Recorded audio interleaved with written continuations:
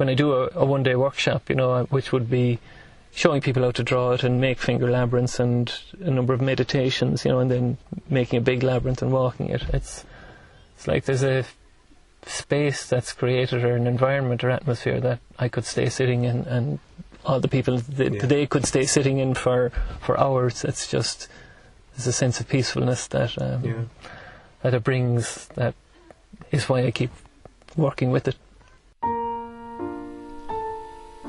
Hi there, welcome to Adventures in Dowsing, podcast number 18 from the British Society of Dowsers. I'm Graham Gardner.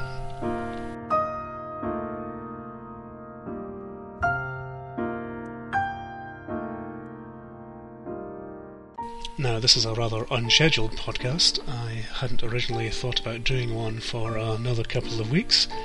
This also has the record for being the shortest turnaround time, as I only recorded this yesterday in my time. I recently returned from a trip to Cork in Ireland, where I was fortunate enough to meet up with and spend a day in the company of Tony Christie, who's a labyrinth facilitator and runs the website Labyrinth Ireland. So naturally enough, the conversation turned to all things labyrinthine. I took the opportunity to record the proceedings and thought I'd like to share it with you. So consider this a bit of a summer special podcast, if you will. Anyway, let's go right into the interview with Tony.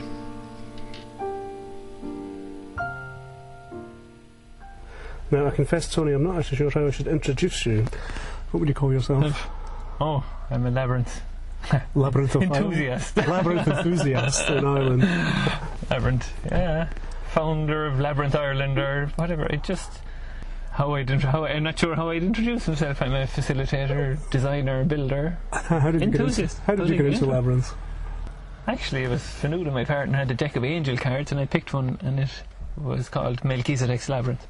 It was the first time I came across a labyrinth, a seven-circuit classical labyrinth, and I think it's around the same time I had ordered a book by Jack Temple's book. I think either The Healer or The Medicine Man. Yeah. And he also had a labyrinth in the grounds of his centre, so he... So I think after that I was putting two and two together, and I just got on the internet and started my library of labyrinth books.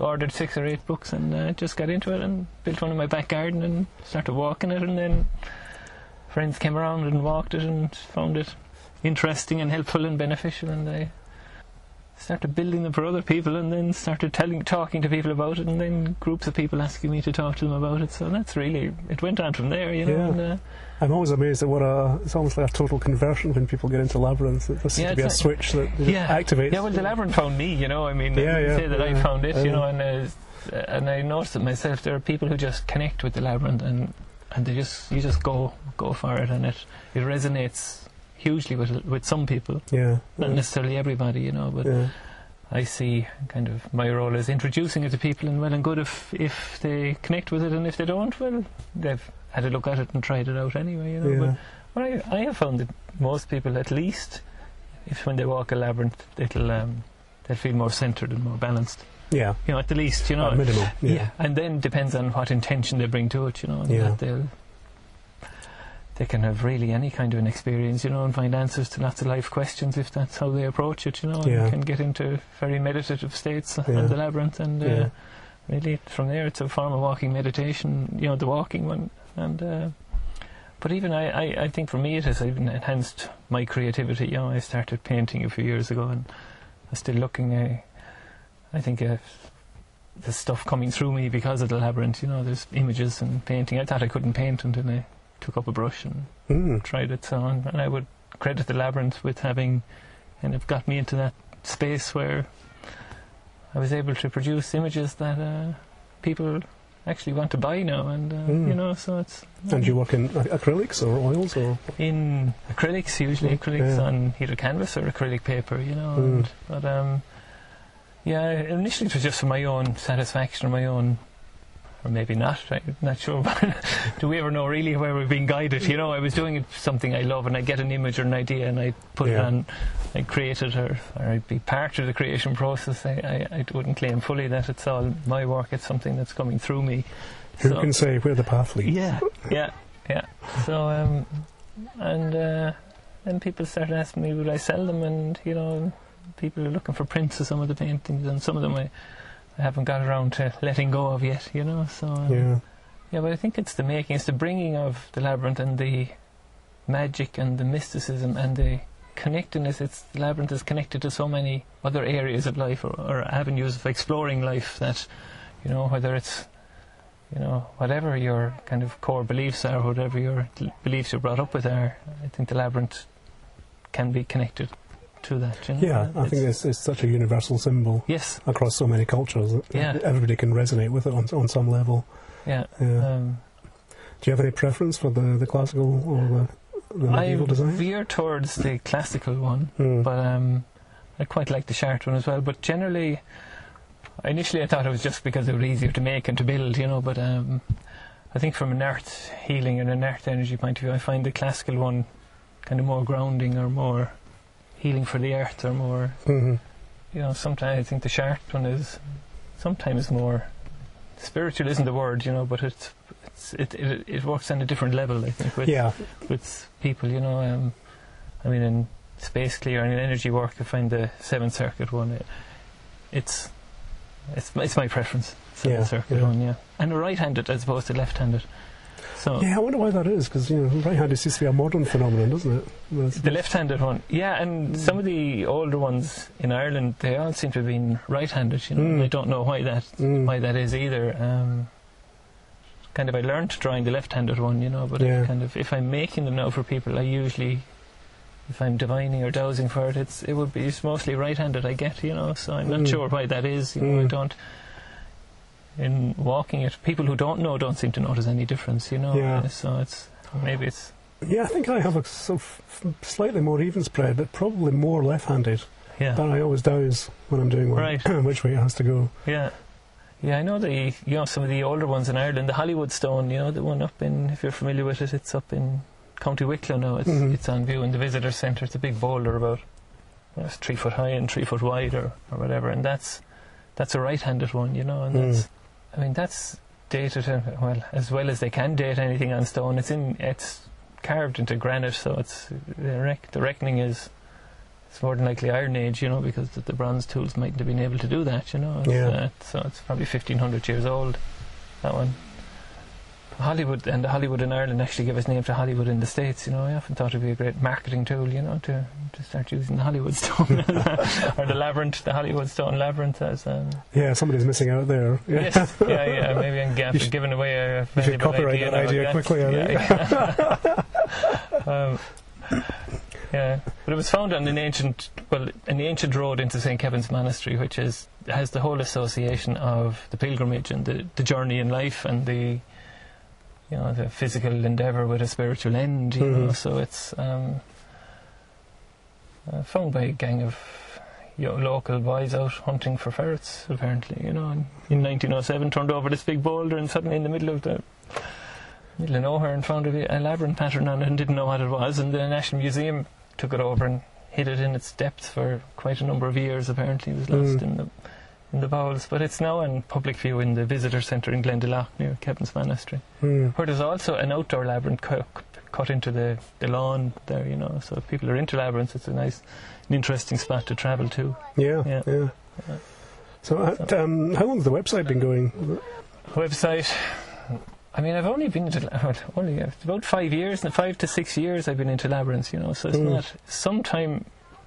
Maybe it's probably 4 years, I would imagine. I'm not 100% sure. I went to Chartres in 2005 with Veriditas just to get some, form a piece of paper, maybe, because there wasn't a whole lot of people in Ireland that I knew of were into labyrinths, or where there was mainly international in the UK or the States, So I think when I came back in 2005, I said I'd set up a website and start building or just promoting labyrinths was the whole intention of it, to bring to people sort of the benefits I've got from it myself, on a personal level. So I set up the website, and then I started getting emails from people now, I'm coming to Ireland, I'd like to walk a few labyrinths, where would you recommend? And there weren't a whole lot of them, and there still aren't a huge amount compared to the US anyway, where they're, you know, look in the Worldwide Labyrinth Locator, you'll find hundreds of them all over the place. I think there's maybe only between 10 and 20 listed in Ireland now. There are a lot more there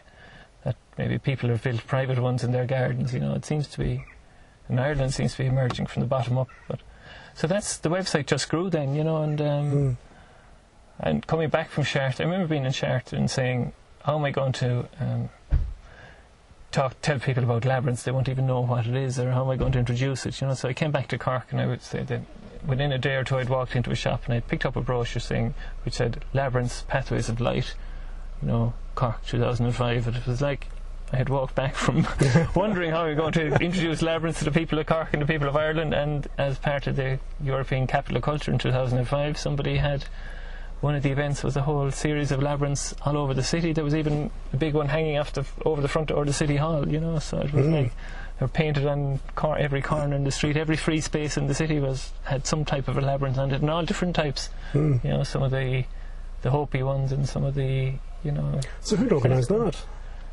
It was just one of the people organising this whole European Capital of Culture, a guy called Niall Horgan, who was into labyrinths himself and had built one kind of a modified Chartres one, kind of a 5-circuit Chartres one, where he worked, you know, in a large community, and he had it built there, and he had organised that and got everybody involved, and invited all local schools and communities and churches if they wanted to. Fantastic. And there were some very moving ones. I mean, there's some very funny ones as well. I offered my services to help out, you know, and it helped with a few youth groups, and then there was one group who were making, there was only about 20 kids, they were making it out of potatoes, you know, on the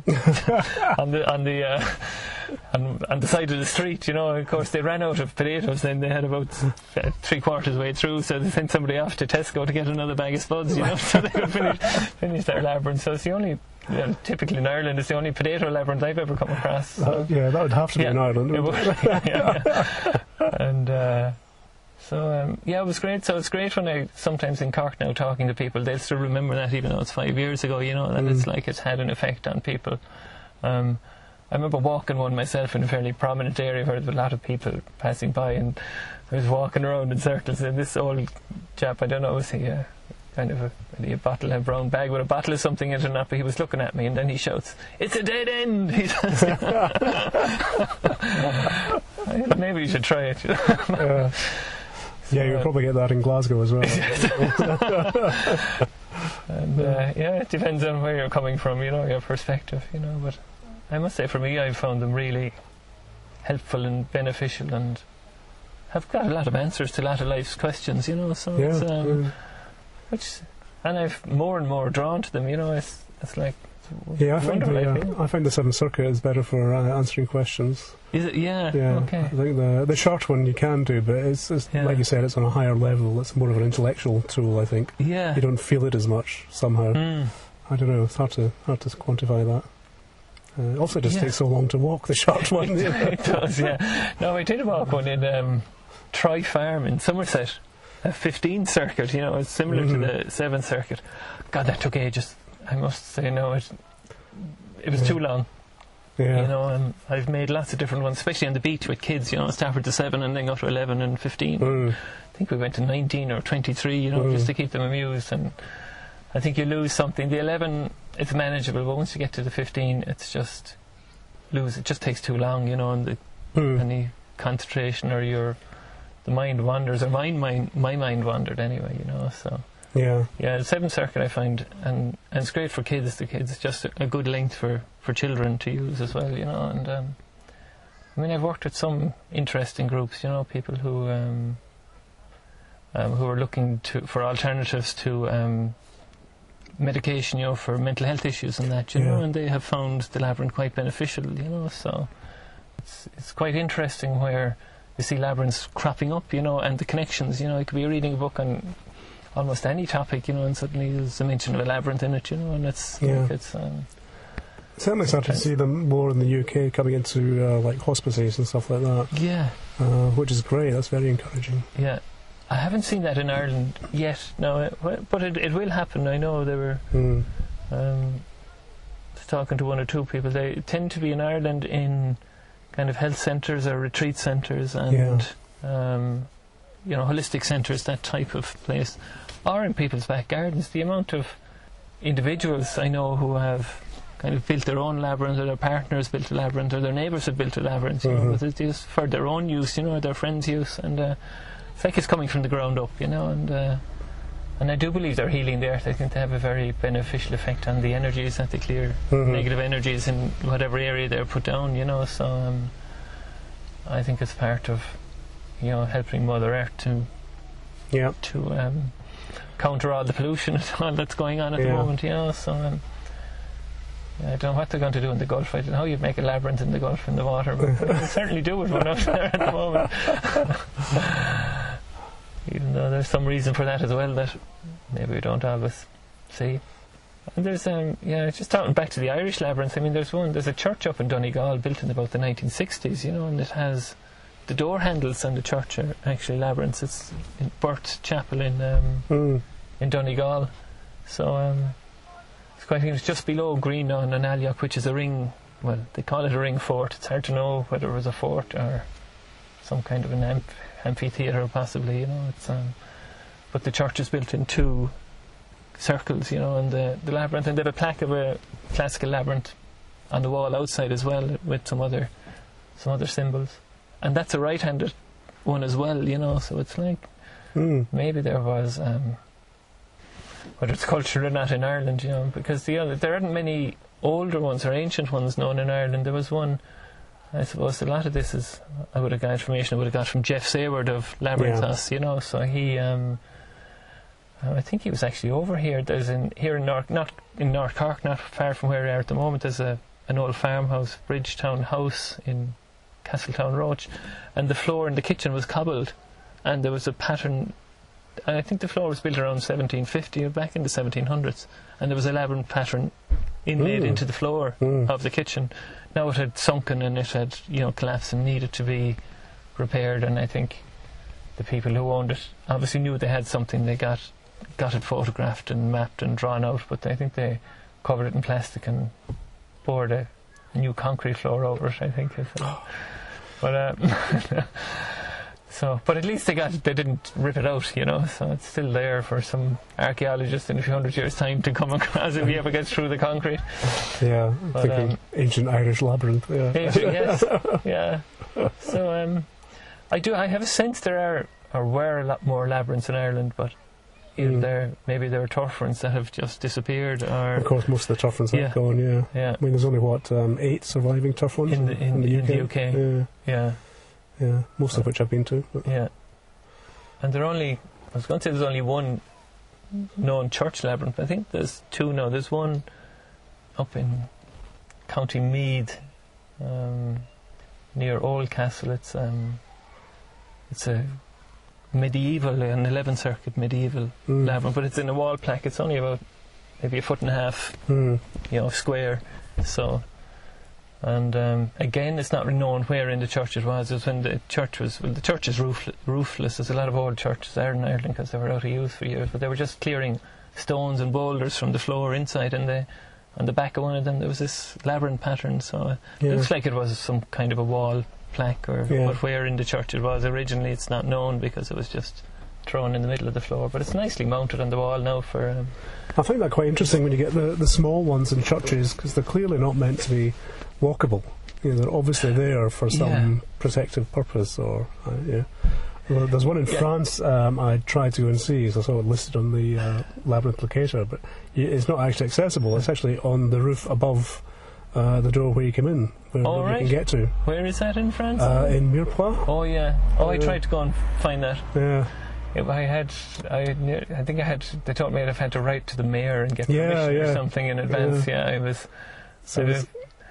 I took a lot of persuasion. I told them actually there were two people, the lady in charge of the church and somebody else, and one of them wanted to let me in and the other one didn't, to see it. It's not open to the public, and they were having an argument among themselves. I told them I came all the way from Ireland just to see this labyrinth, But, so some of them, and quite a number of the smaller ones, seem to have been for protection inside the door. And I think in India it's quite common to have different types of patterns, just inside the door, including labyrinth patterns as protection. So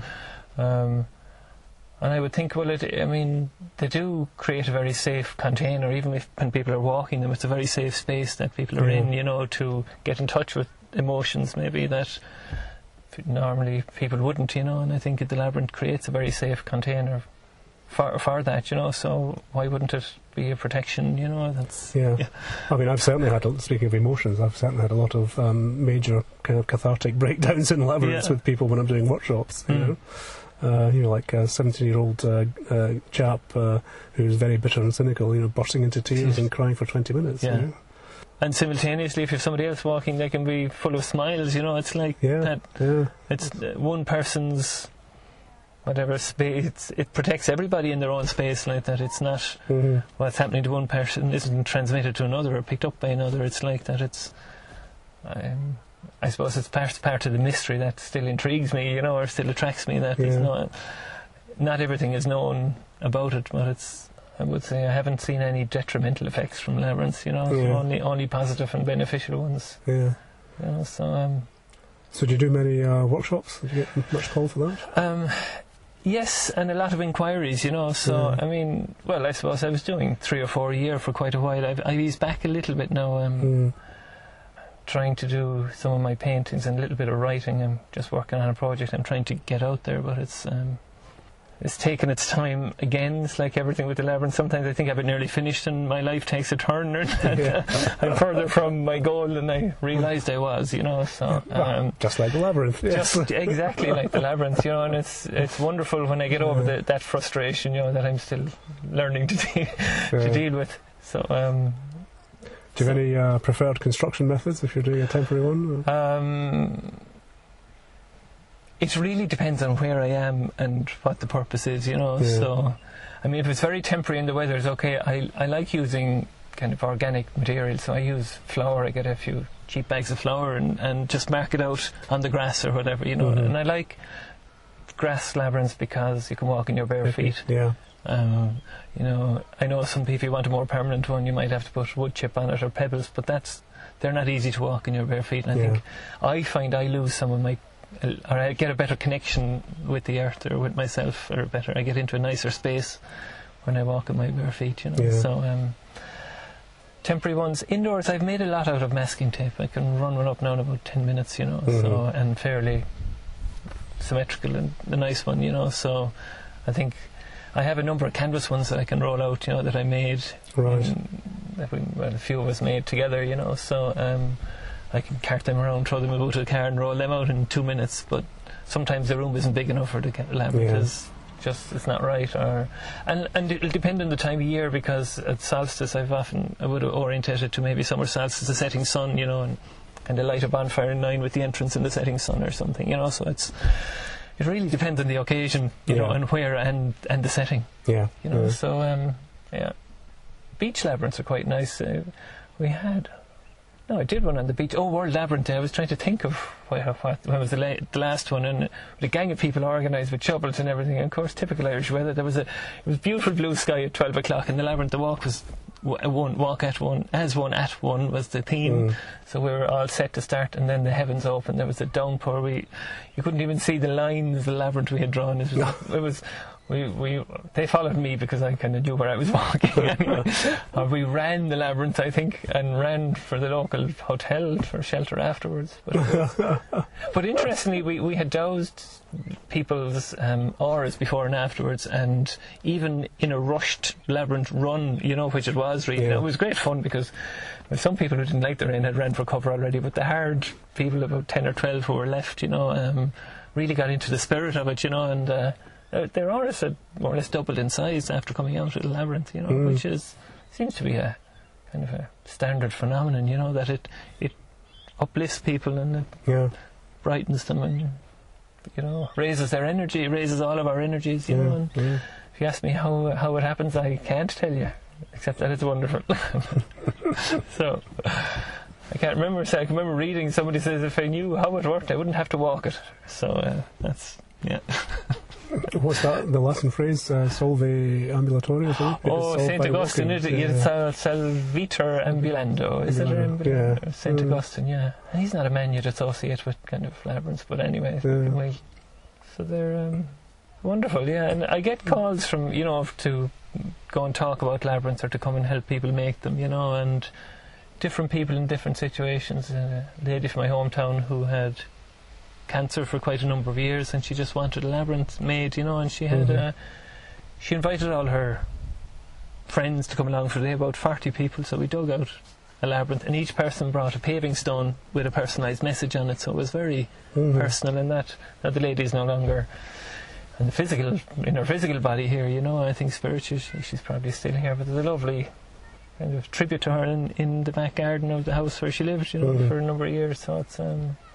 I think whether it certainly gave her some healing on a certain level, but I think the people who are left behind, certainly family and relations, find it very peaceful and connect with her through the labyrinth as well, so that's I think the projects like that are great for involving friends and family and even the community, doing a public one. And most people there had never heard of a labyrinth before, her family and friends. There was maybe 35 people, and they were saying, first I didn't even know what it was, and we thought she was mad, but after building it and walking it, they had got in touch with the energy of the labyrinth, and a few people said, next time you're doing another one of these, tell us and we'll come along for free, we'll help you, and it's great to see that, so... And people want to know what books to buy or what, where to get more information. And, if you asked me 7 years ago what a labyrinth was, I probably wouldn't have known either. So a movie with David Bowie in it or something. So it's funny. I can remember learning how to draw from the seed pattern when I was at school. When I was very young. Did you? Oh, right. Yeah, but that seems to be quite uncommon. I thought it was a standard thing you got in school. Obviously not. I mean, said that's how it would have travelled around the world quite a bit, isn't it, from the seed pattern, And actually, interestingly, on the Hollywood stone, you can actually see the seed pattern, because it's engraved a bit heavier than the rings are, so... Yeah, it's great I use it a lot with children now. I actually did recently, the Church of Ireland Diocese here in Cork had they have a different team every year for confirmation groups, They worked with the labyrinth as a pathway of life, and the confirmation being one stage of it, so it can be used in, many settings, with Christian or pre-Christian or whatever denomination people are. The labyrinth has some symbolism for people if they're open to seeing it. I think is the key. So but the kids, it's very interesting to show them a picture and says, "Can you draw that in 30 seconds or whatever, not a hope." But then when you show them, it's like, like the penny drops, So, and even earlier on, we were talking about this chap Dan Raven, and he said he's living in the States, and he came across this old Indian who did a lot of painting, and he had a painting of a labyrinth, and he asked him, "How did you do that?" And he said when he saw a picture of it, and he copied it. Copied each little stroke as he went along, and then Dan showed him the seed pattern, and he was like, "Wow!" He said, "It was like, gosh, why didn't somebody show me that before?" I spent hours trying to copy the pattern, onto a canvas or whatever. Yeah, I was working with an artist a few years ago. She built one in Castlemilk in Glasgow. Yeah. And it was a community woodland project she was doing, and I suggested she do a labyrinth. And she went off and researched it, and I was kind of expecting she would come back to me and say, "Well, how do I do this?" Yeah. But no, she just went off and did it. And came up with this really quite unique design based on the hemoglobin and chlorophyll molecules. Oh, wow. So it has lots of bastions on it, it's like a Baltic, so it's got the in and the out. Yeah. But she'd just thrown that, not knowing anything about seed patterns, and she found it really hard, she says. All right, she had to work it from scratch. She just worked from scratch, But it's quite unusual. And she got all the local community kids to fire a little ceramic tile with a drawing or their name. Right. They're all built into the walls. So it's quite nice. I've seen, in that 2005 event now, there was actually two separate labyrinths. One was, I was asked to help, and people only had an hour in the square. They'd drop off a square in the street where different performances would be, but from time to time we set aside for labyrinths, and they said they had an hour slot, and there were different youth club groups coming together. And I says, how many children are going to be there? They said 150. And he says, you want to put 150 children through a labyrinth in an hour? So I had to shortcut it really and make it. It was very similar to the Baltic, so they walked in and had a shortcut out. Yeah. But it made it with bits of logs and left gaps between them, and each of the children carried a kind of a lamp. So it was, and they placed it between the logs, so it was kind of lit up by the time they were finished. Yeah. The second, or another labyrinth I saw at that event was the secondary school of a girls' school, and they had it laid out in an indoor hall. But what the teachers had got them to do was anonymously to write a prayer or a message on a piece of paper, and each of them then had a candle in a jam jar, So.